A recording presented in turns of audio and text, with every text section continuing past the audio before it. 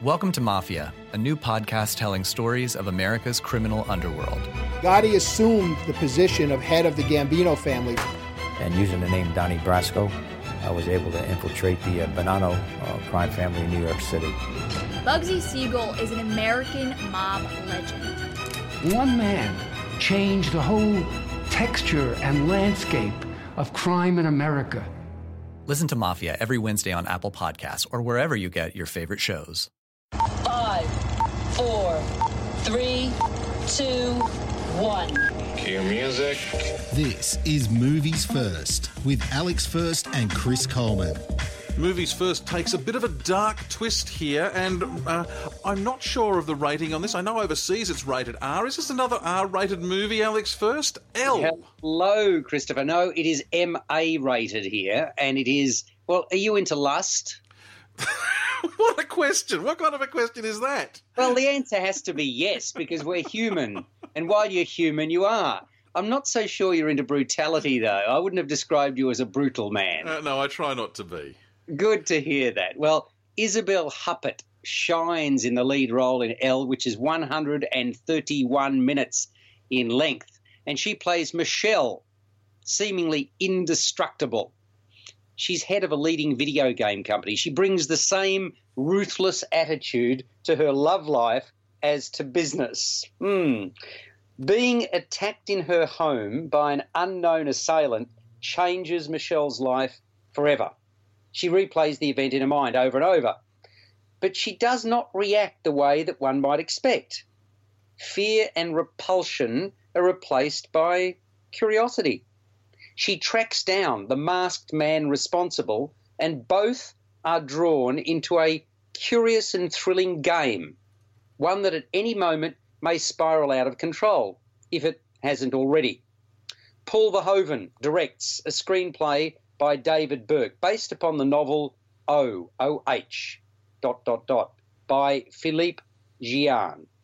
Now, the idea for the movie came from producer Saeed Ben Saeed, who contacted Verhoeven and sent him Gian's novel, which he clearly found appealing.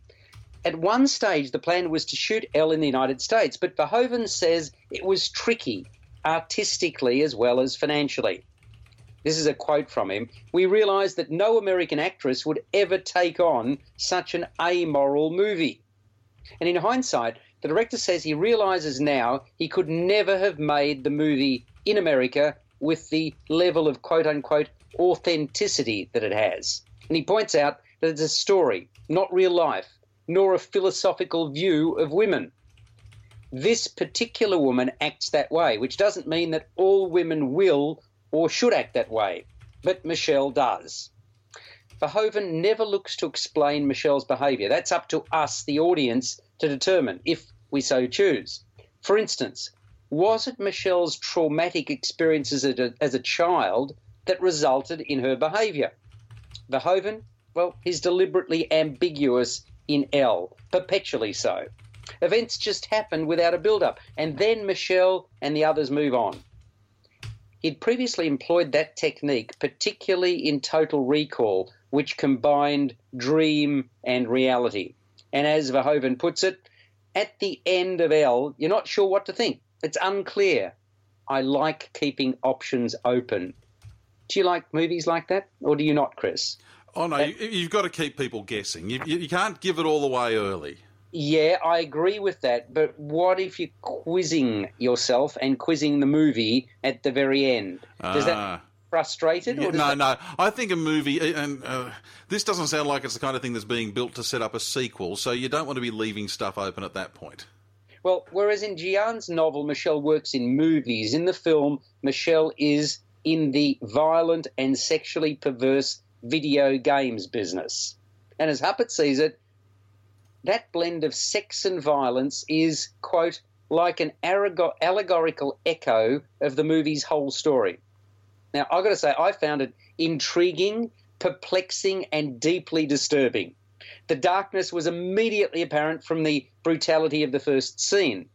Isabelle Huppert is mesmerising. She single-handedly makes this movie the quality product that it is. Gradually, we're introduced to elements of the lead character and her past. She's intelligent and combative. She has an impoverished ex-husband who likes younger women. She fights with and disagrees with the choices made by her mother, who's attracted to younger men. She's exasperated by her son, who's chosen to move in with a girlfriend she doesn't approve of. But she has to fork out the money to enable that to happen. She has a mass murderer for a father who's been imprisoned for more than 30 years for what he did. So you could rightly say Michelle would be a psychiatrist's dream, but she stands alone, strong and resilient. Now, while clearly not everyone's cup of tea, Elle is a sordid cocktail that has the ability to intoxicate, not the least because it's so much at the edge of what one might term acceptable or appropriate behaviour. There you go, Chris. I hope I've intrigued you, sir. You have left me intrigued and with many questions. It doesn't seem to have, Alex, a lot of big names attached to this one. Well, Isabelle Huppert is huge. She really is, in terms of movies that, you may not be familiar with her Australian, so in Australia, but in Europe, she is a big name. No question about that. In fact, I'm Googling her while I'm speaking to you now, just to give you an idea of the wealth of talent that she has. She's been around for a long time. I've seen her in quite a few movies, obviously foreign language pictures. But this is the problem, that unless you go and see foreign language movies, you'll forget how good somebody can be. Yeah, fair enough. Yeah. So just to give you some idea, she was born in 53, right? She looks absolutely phenomenal. She was in a great movie called Amour, Amour. Do you remember that movie? No, I didn't see it. Okay, well, that was a sensational movie, and I remember seeing it, being totally captivated by it. I mean, it won an Oscar, right? I mean, in fact, if you haven't seen it, you should see it. I mean, it really is a phenomenal movie because it won the best foreign language film of the year. It was one of my movies of the year, which it came out a few years ago, and the writer was Michael Haneke, and he directed it as well. And so she was in that one. That came out in 2012. Okay, so giving you an idea, as an actress, she's made 131 movies. Okay, that's a decent resume. Right, I was going to say, so thank you. So, she's extremely well known, born in Paris, so she's... If you look at her French work, you'll find a lot of it. So there you go. That's Isabelle Huppert. This is a most worthwhile movie for those people who've got eclectic tastes or don't mind being challenged. That this is L-rated MA in Australia. Okay, give us a score for L. 7.5 to 8 out of 10. And I'm going to ask you one other question. Please. I just get the feeling this is one of those French movies, one of these European movies that we're going to get seen, picked up and tweaked and turned into a big American thing, starring a lot of big names. Do you get that feeling? Look, they were, as I said to you, they actually considered making it in the United States, but it's tricky. I mean, it in terms of whether anybody would literally expose themselves, because this is not an immediately likable character, right? And because of the brutality and because of the lustful nature of it, I'm worried that they wouldn't make it with the same sensibilities as the Europeans. Yeah, and there would be the problem. Yeah, it would be. I mean, I suppose Girl with the Dragon Tattoo, there's a good example of a European film that really did translate very well. Both versions were excellent. But often when you've got a foreign language film and you translate it, it does lose something in translation. Okay, fair enough. You've been listening to Movies First with Alex First and Chris Coleman.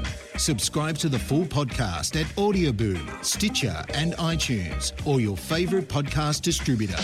This has been another quality podcast production from Bytes.com.